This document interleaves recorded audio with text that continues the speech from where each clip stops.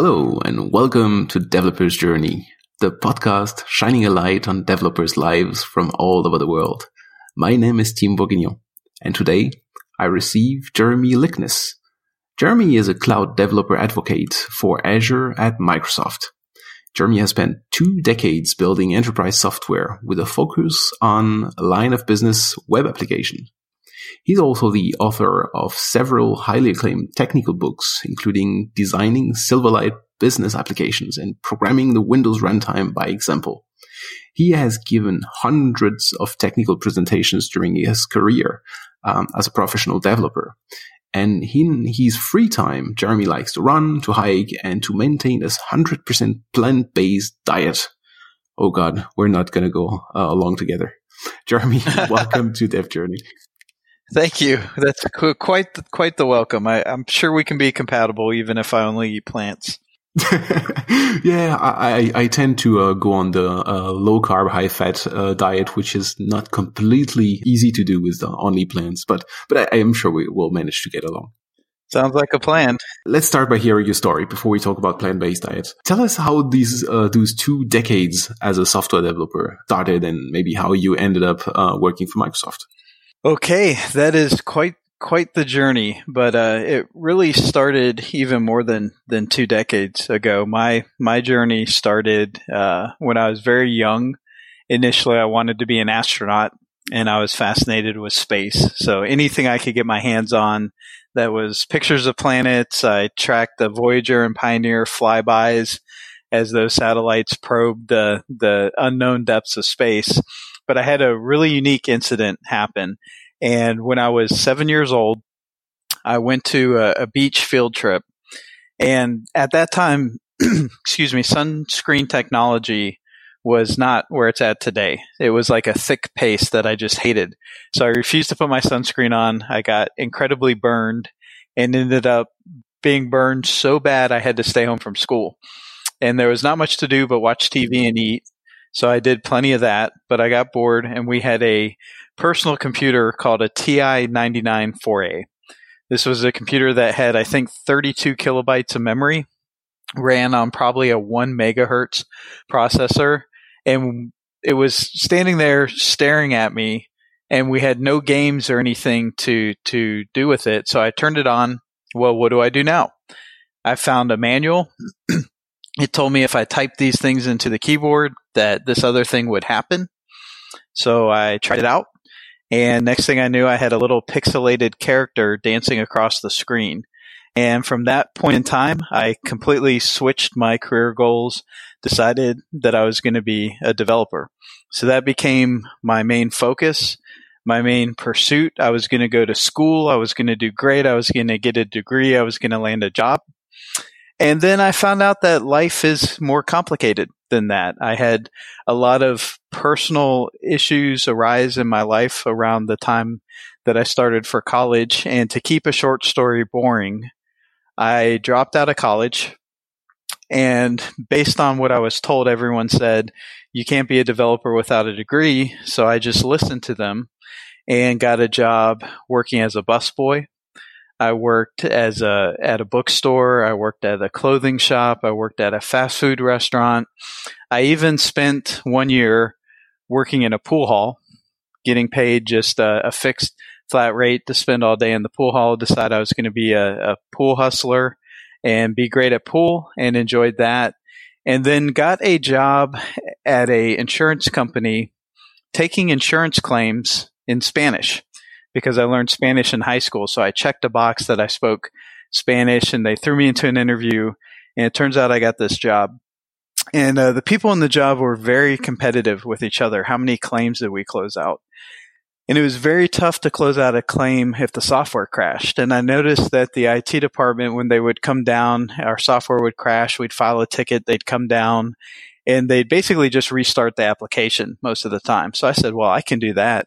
So I started restarting the application myself. IT noticed that in their audit logs, came and had a conversation with me, and next thing you know, I'm shifting over into the IT department. They figured out that that was my true passion, that I had a knack for it. So I got a job as a night shift operator, basically managing these queues of documents that went to these huge printers. So the first thing I did was wrote some software to optimize the way the documents were sent to the printers. So I cut down the time it took to switch out print cartridges from, I think it was maybe 6 or 7 hours down to probably 2 or 3 hours. Used the rest of the time to study all the books I could get my hands on. I may have walked around and maybe borrowed some books from other desks, but I was determined to teach myself the programming language, which at the time was a mainframe. And basically started showing how I could develop code, moved in, and that was the start of my programming career. A lot happened in the middle. A lot can happen in 20 years, so we can definitely throw a closer look at some of those phases in my journey. But the Microsoft phase was a very interesting phase for me because it wasn't even a job that I was actively looking for. I was at a consulting firm leading the application development practice. And part of that was helping establish the brand, connecting with developers, understanding what was out there in the market. So I was already doing things like writing blog posts, going to conferences, and connecting with developers on behalf of that company. And I saw that a new group was forming at Microsoft called Developer Advocacy. And it was a group that was specifically focused on empowering developers to have a better experience for Azure, which is our cloud offering. And I was watching this and I was thinking, good for those people, looks exciting. And out of the blue, no prompting from my side, just somehow a recruiter for a completely different position at Microsoft reached out to me. So I'm already thinking, wow, there's this interesting thing going on at Microsoft. The recruiter reaches out to me and I wasn't actively looking, but I said, hey, let me, see how far I can go. I actually went through an interview process and was not selected for that position for reasons that are just some areas of focus didn't align. So I said, okay, well, that was a good go. At least I tried.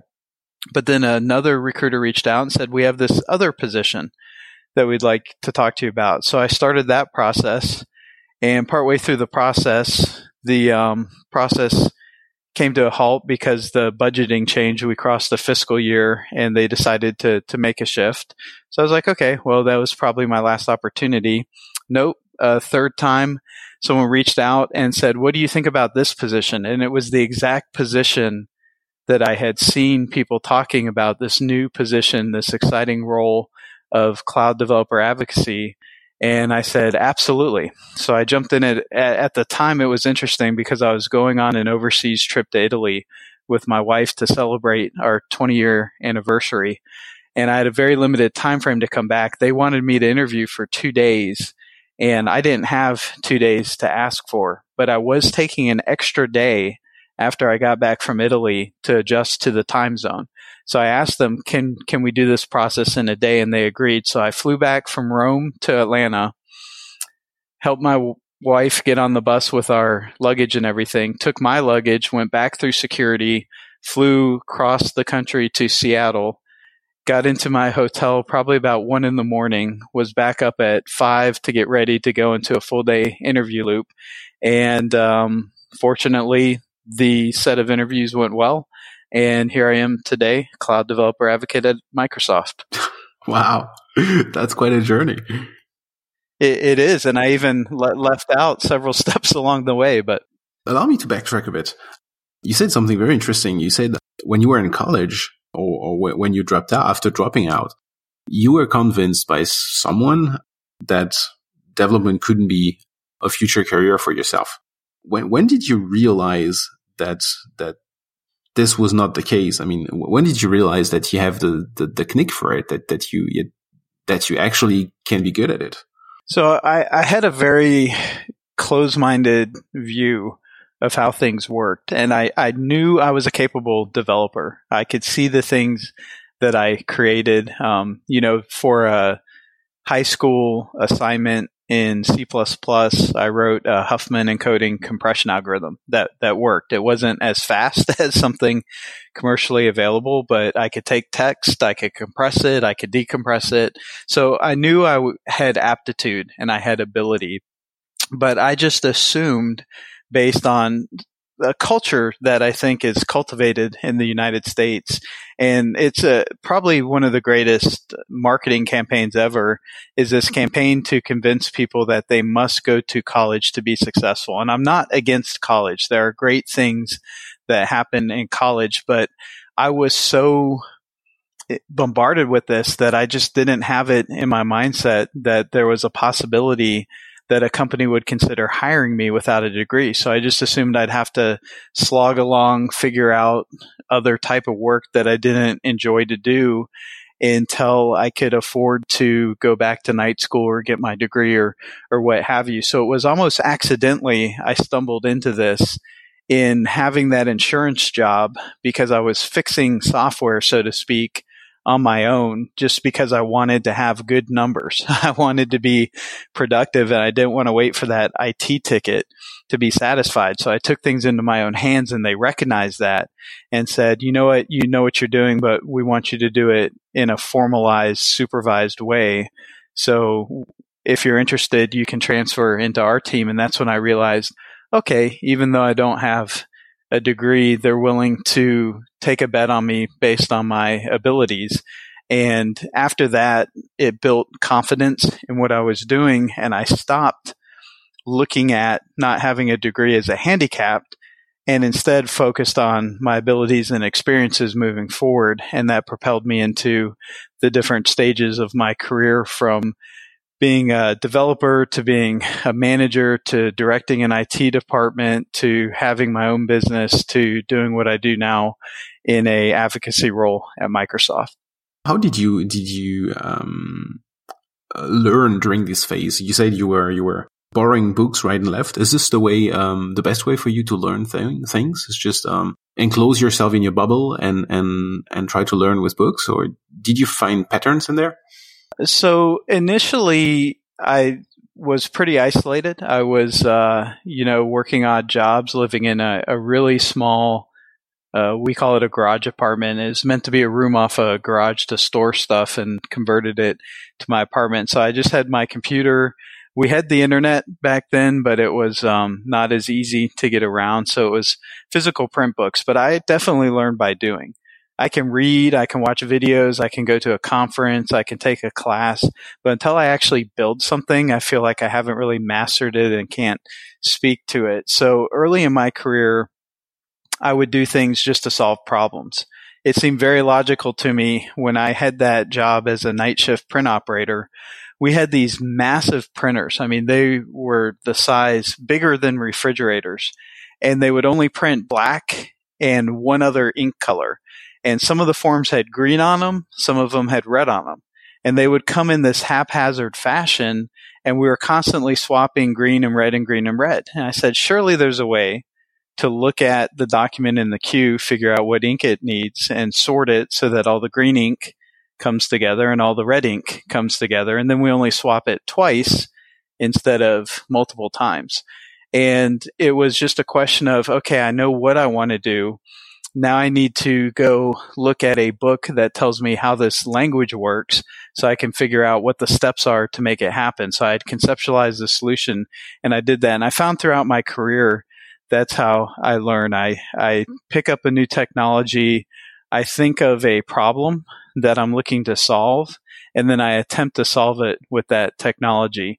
And in the past, it would be books that I would turn to be sort of my guide, or go online to forums. Now I do a lot more of watching videos, and I learn a lot through conferences. Conferences to me are fantastic, not only because there's some amazing speakers who can share new technology and implementations and things from the field, but it also gives you an idea of what people are actually working on. We can have a technology that seems cool, but if it's breaking down in the real world, if it's not actually solving problems, or maybe it's just not getting adoption, it's not probably the right tool to focus your time and attention on. And one way to look at that is to work with companies, right, that are developing software, but a lot of the developers from those companies, or even the users, go to conferences, and that's a great way to gauge the pulse of what is trending, what's being used, what's working, what's not, and where can we fill those gaps. How did you fall into this conference world? The conference world was interesting for me. I was working at a startup that I started as the third employee. And my first day on the job, I flew in. I was living in Florida at the time. The job was in Atlanta. I flew in. The CEO picked me up. On the way back to the office, which was a set of lofts that used to be a hotel, and before that was a fire station. But he stopped by IKEA, and we went in, and he bought a set of parts to assemble a desk.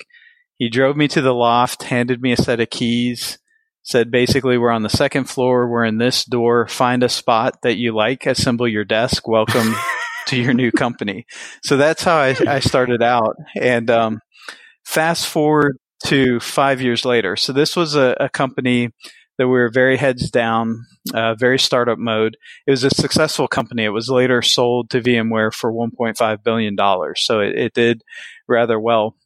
But 5 years into this, I was still working crazy startup hours. I was heads down. I was writing a blog, but I didn't really have time. I was the critical link, and it wasn't a technology or a knowledge issue. It was really a trust issue. I had built a lot of trust, and it was difficult to transfer that trust to other people so that I could have backups and leave and do things. So it meant that conferences weren't really an option, but I was writing blogs and doing some interesting things and decided that I really needed a lifestyle change. I knew I could be massively successful if I stayed with that company, but the hours I was working and the level of stress and frustration and ownership was spilling over into my personal life. And it was not a great situation with my wife and daughter. I didn't see them that often. When I did, I wasn't in the best of moods. So we all agreed that I needed to make a change. So a company came, and they were actually, I think, initially going to pitch their services for me to hire them where I was at. But when they approached me, I looked at their company, and it was a company of a smaller company. The consultants mostly worked remotely out of the house. They had a very sane workload balance, and they had a compensation plan that if you happened to work extra hours, you were rewarded for that extra work proportionately. And it just seemed like a great lifestyle change. But it was a very visible company. And a lot of the members of that company had been in roles going to conferences. So I'm going to rewind a little bit. I know this is a little bit of a rambling way to get there, but at one point in time, I had started my own fitness business. I lost a lot of weight, realized that losing weight isn't really the key to it isn't the diet or the exercise. There's a lot of different diets that work. There's a lot of different exercises that work. The key is mindset. So I wanted to start a company that focused on mindset. And as part of that, what I had to do to make money was first get comfortable selling myself, having confidence that I could help people with the mindset, and then be able to sell and deliver that. But the second thing is to leverage and scale the business, because this was a company of one. I was the only employee. My wife helped out with administrative tasks. I decided to do things like provide seminars that I could record the seminar. I could generate some income from the seminar. Then I could turn that into a DVD set, sell a DVD set online, and I could scale the business and produce leverage, because those DVDs will sell without me ever having to record another seminar again. So that got me the experience and confidence in speaking, but I hadn't married it with technology.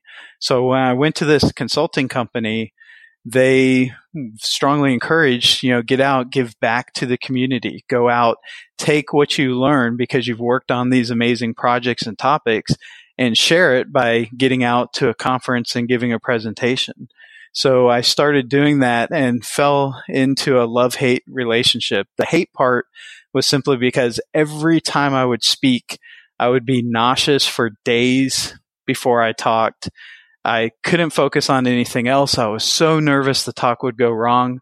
But then I'd get up and deliver the talk, and all it would take is one person, just one person coming up after the talk saying, wow, that really demonstrated this in a way I hadn't seen before. That solved my problem, or that inspired me to do this. And that was enough to just feel phenomenal about that accomplishment and decide, you know what, I'm going to do this again. And one talk turned to 2 to 3 to 4. And eventually it became part of the cadence. It was regularly looking for user groups that I could go out to and plug in with the community, either as an attendee to receive information or to deliver it. So that's how I got kind of shifted into this role of going out and speaking at conferences. Oh, cool. That's a nice segue into it. That's cool. Could you please define what you do as a developer advocate? Sure. The very short and simple answer is 3 key things, and I call them the 3 C's.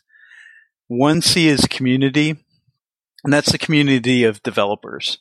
And I go out wherever developers are. That may be physically at a conference, at a user group. It may be internally here at Microsoft. It could be online through Twitter, LinkedIn, Facebook, what have you. It may be in an open source project, but it's getting out where developers are to remove roadblocks. So it's about empowering developers. So that's the first C. The second C is content. As part of that, we create and curate content. So I may produce some of my content on my own, whether it's a blog post or an article or a video. But I also am very passionate about finding good content that connects the dots and sharing that so that developers can have an avenue to solve the problems they're facing. The third part of it, the last C, is a connection with engineering. I have relationships, close relationships with engineers here who are working on Azure, who are working on .NET, who are working on SignalR, who are working on different aspects of the product. And it's a two-way communication flow. If a developer is having challenges in the field, part of what I do is take those challenges back and explain, here's the problem, here's why it's an important problem, and here's why we need to solve it so that we can produce change and help the engineering teams improve the products to solve those problems. But it's also about the engineering teams are working very hard to add new features and capabilities. And when those features and capabilities become available, I get out there and take those to the field so people are aware of them, know how to use them, and can integrate them. But that's really the cycle. It's first helping developers, and then second, at the end of the day, it's still a job. I'm paid by Microsoft. It's promoting Azure as a platform, but it's not about competing in the sense of this is better. It's more of a focus of here's how you can solve this problem with the platform that I know, if that makes sense. Yes, it does. It does. You spoke a bit, or we spoke already about the community and public speaking side of it. How did your previous jobs prepare you for what you do today? Maybe beside the public speaking. Oh, every aspect of it. When I was at the insurance company very early in my career, we were pioneering the use of SQL. So SQL as a language had just been introduced to the AS400, which was the mid-range I worked on. And so I had to learn the new syntax, learn how to apply it, learn how to solve business problems. Then I moved on to a supply chain logistics company, and we were figuring out new things that hadn't been figured out before. We were connecting with new technology. It was new at the time to have conveyor belts that could scan items and then move them onto different tracks based on response. And we were building controllers and interfaces to those. So I had to learn how to take a component that doesn't necessarily have a very easy manual that goes with it and learn how to make things happen, learn how to experiment, how to have successes and failures, create a package of software that could scale in the enterprise and be sold as a product. I would say probably the biggest learning experience for me, though, was the company I mentioned where I started out as a third employee, because we went from, at the time we started out as a hotspot management company. So we would provide Wi-Fi. Now, for people who have Wi-Fi today, it's everywhere and it's easy.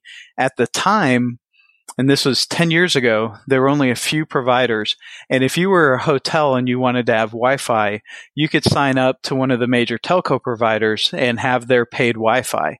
But companies wanted to have a branded experience. They wanted it to be company Acme's Wi-Fi, if you will. So what we specialized in was designing custom software that would provide a unique experience. Part of that, though, as a small company, managing that infrastructure meant building software that would monitor it. If you think about it, if I'm in Atlanta and I have 50 access points in a massive hotel in San Francisco, the last thing I want to have to do is every time something goes wrong, get in a plane and fly out there and be physically there. So if I can write software, if my software can manage and monitor those access points remotely, if it can do things like take snapshots of their configuration so that when that access point does go down, I can be alerted, I can flash the correct configuration in my office and drop ship a replacement. This is a way that we can scale. And we scaled very successfully, and that software morphed into mobile device management software. It was right around the time the iPhone came out and people started looking at, well, how do I manage these new devices that are getting on my networks? And so we had to deal with new technology. We had to deal with rapidly changing technology. We had to deal with massive concurrent scale. We had systems that were literally receiving millions of updates per second, transactionally had to process that information, alert and route. So I think if you look at all of the common programming challenges people face, regardless of what industry they're in, we faced a lot of those challenges. I mean, even to the point where as a developer, I had to learn about I think it's called BGP peering, actual IP address peering. So you have two physically different data centers that can have the same virtual IP address. So if a data center goes down, it can fail over. And I think all of those steps gave me unique insight into troubleshooting, unique insight into programming at scale, and even unique insight into how to manage teams and create productive teams. I was in charge of all the hiring and team building at that company. And there's an art to having a productive and collaborative team. And this was before Agile had been formalized and was so ubiquitous. So there were a lot of learnings along the way, but I feel like every single step in the 20 plus years of challenges that I faced really prepared me for where I'm at. And there's no single technology that I mastered, but I mastered the art of development. Regardless of which language, which platform, I learned how to take on a new platform, take on a new language, take on a new technology, and apply it in a way that solves the business problem, always trying to reduce the overhead, the friction, the ceremony, the ritual, and increase the surface area of innovation, right? So let's get out of the business of configuring network routers. Let's get out of the business of configuring servers. Let's focus on what's unique for our business and solve that problem and do it at scale. Wow. Cool. I'm a bit baffled. That's a lot. That's a lot of tinkering and tweaking and finding your way into whatever you need to do. That's really cool. Have you had you spoke a bit about team management or team leading. Have you had the chance to work with very young developers? Absolutely. I've worked with developers across the levels of experience, but we had a very strong focus. We were located near Georgia Tech in Atlanta, so we worked very closely with them and worked with both interns and recent graduates to onboard junior developers. And I'll always tell people from a perspective of having been on the hiring side of interviews probably hundreds of times that hiring an expert in the field is easier than people think, because it's very easy to ask a difficult question and get a response or to see someone's portfolio and curriculum. When you're hiring someone who's more junior, it takes a lot more empathy, patience, and consideration, because what you're really looking for is not, can you solve this textbook problem or do you have this experience, because they're new to the field, but what is the aptitude and the passion, right? If they're not passionate about learning and growing, it's going to be very difficult to onboard and train, but there's also an aptitude for learning and ability to synthesize new information and learn. And that's very hard to test for in the interview process, but it's very rewarding. And, early on in my career, I got to a point where it wasn't about, what's the next title that I can get or the next level of salary or anything else. I stepped back and said, what do I really want to get out of my career? And the answer came back, I want to empower developers to be their best. That's why I go to conferences. That's why I write blog posts. That's why I like managing teams. It's about enabling and empowering. I love the solving problems too, but that put it in a perspective. There's nothing more powerful or impactful than being able to create a position and hire a junior person into that role so that they have that opportunity to start that process and learn and grow and become a developer like they've dreamed of being. Mm-hmm. Have you found some kind of recipe that kind of works for you? A very subjective one, obviously, that works for you when you're searching for someone to detect potential. I wish I could say I was a master of that, but I haven't really. I mean, a lot of it is just creating a dialogue and hoping that junior developer is being genuine and honest. I think sometimes recruiters can coach developers to create this facade and that it's not okay to not know things. And for me personally, I've always appreciated when I ask a question, if the answer is, I don't know that, but if you allow me a minute to try to think through, I can try to reason out an answer. That's much better than, yes, I know it, and rattling off something random because you don't want to say you don't know something in the interview. So I don't have a formula. I've certainly possibly hired people who either didn't have their heart into it or may have required more coaching. But at the end of the day, there's always if someone could hire perfectly, I think there would be a book that would, be $1 million selling copy book on, here's the magic way to always hire well. But I've always really focused on just being genuine. And if there's chemistry, if it feels like there can be a genuine collaboration as part of that interview process, and there's a desire, and if all the elements come into place, then it's about us taking on the responsibility of taking that risk, bringing that person on, and then really providing the tools that they need to be successful. What would those be, for instance?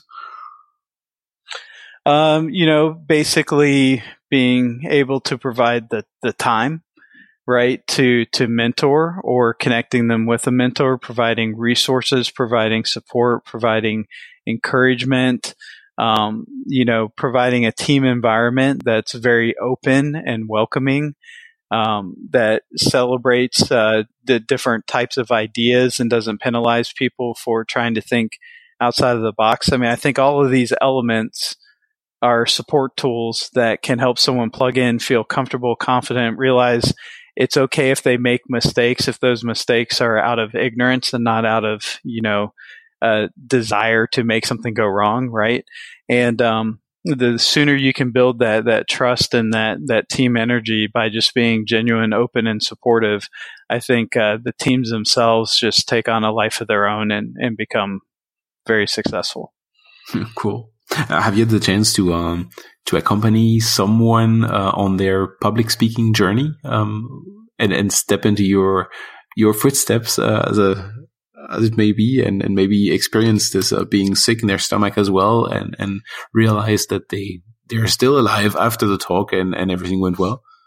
In this current role, it's exciting because we have a range of experiences, backgrounds, communities. Some people have joined this role who have been more content producers, but wanted to step into speaking, and vice versa. So I wouldn't take responsibility for anyone. I'm here to enable and empower. I don't create that success, but it has been very eye-opening for me to be in a role where we have so many people who are doing this type of work, to see the different stages of of experience and confidence and how people deal with the nervousness and the stress and how people grow.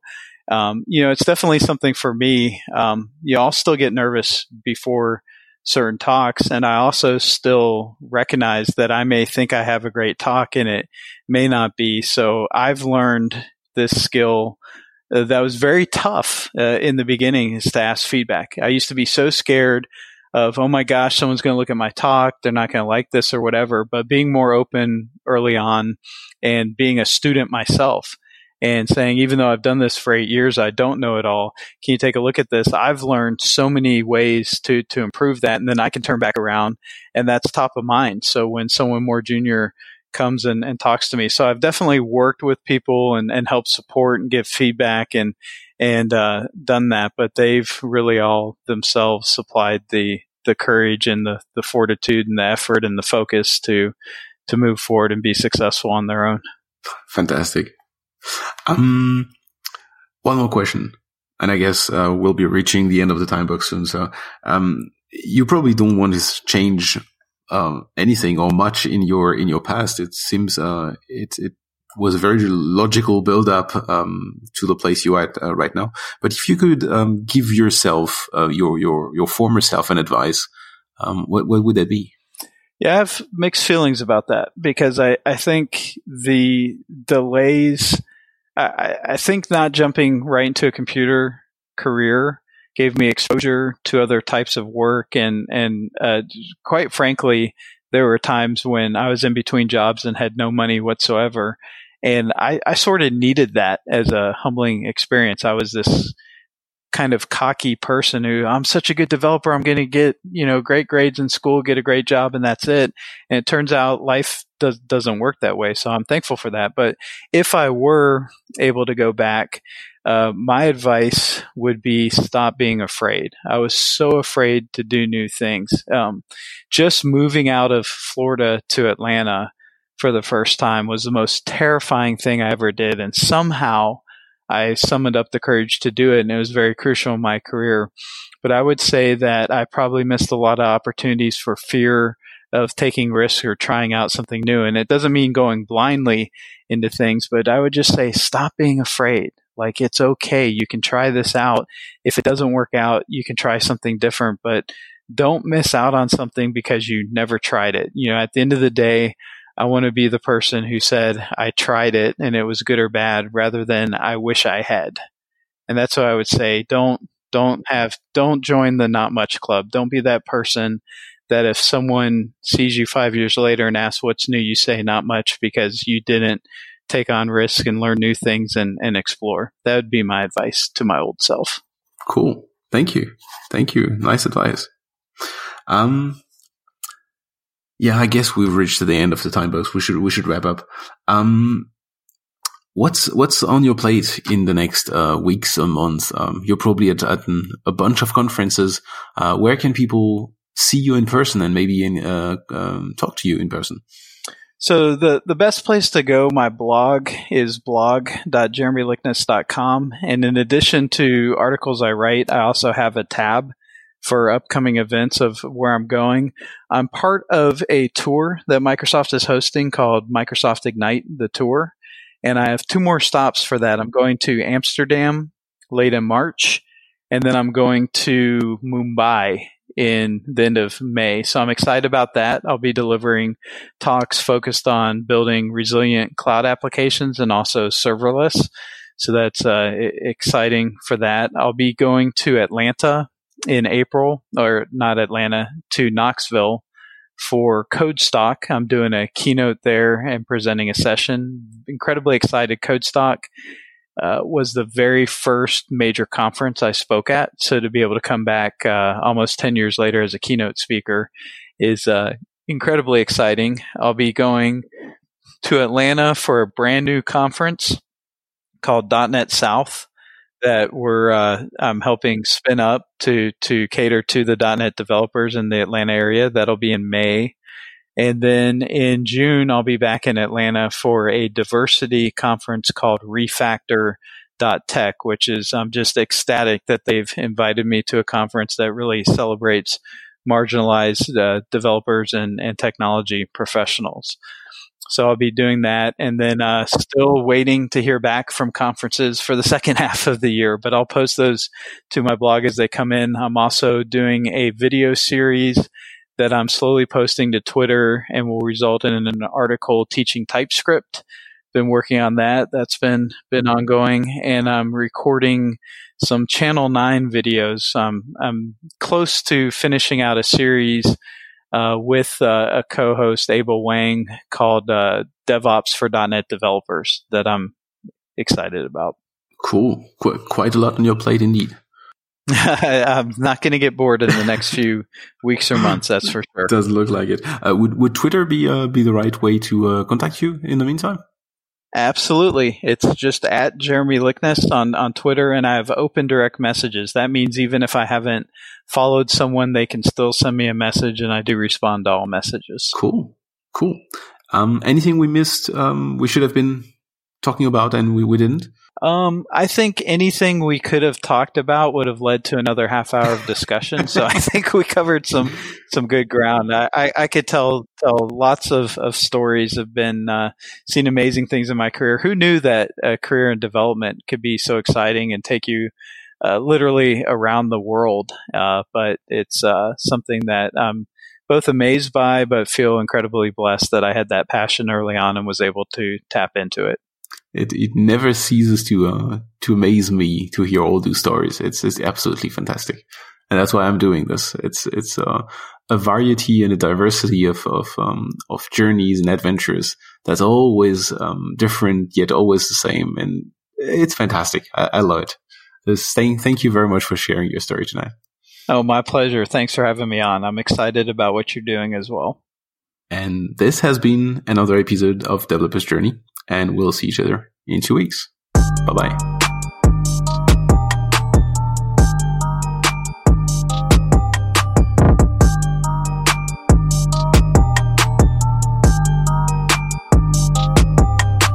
Dear listener, if you haven't subscribed yet, you can find this podcast on iTunes, Google Music, Stitcher, Spotify, and much more. Head over to www.devjourney.info to read the show notes, find all the links mentioned during the episode, and of course links to the podcast on all those platforms. Don't miss the next Developer's Journey story by subscribing to the podcast with the app of your choice right now. And if you like what we do, please rate the podcast, write a comment on those platforms, and promote the podcast on social media. This really helps fellow developers discover the podcast and those fantastic journeys. Thank you.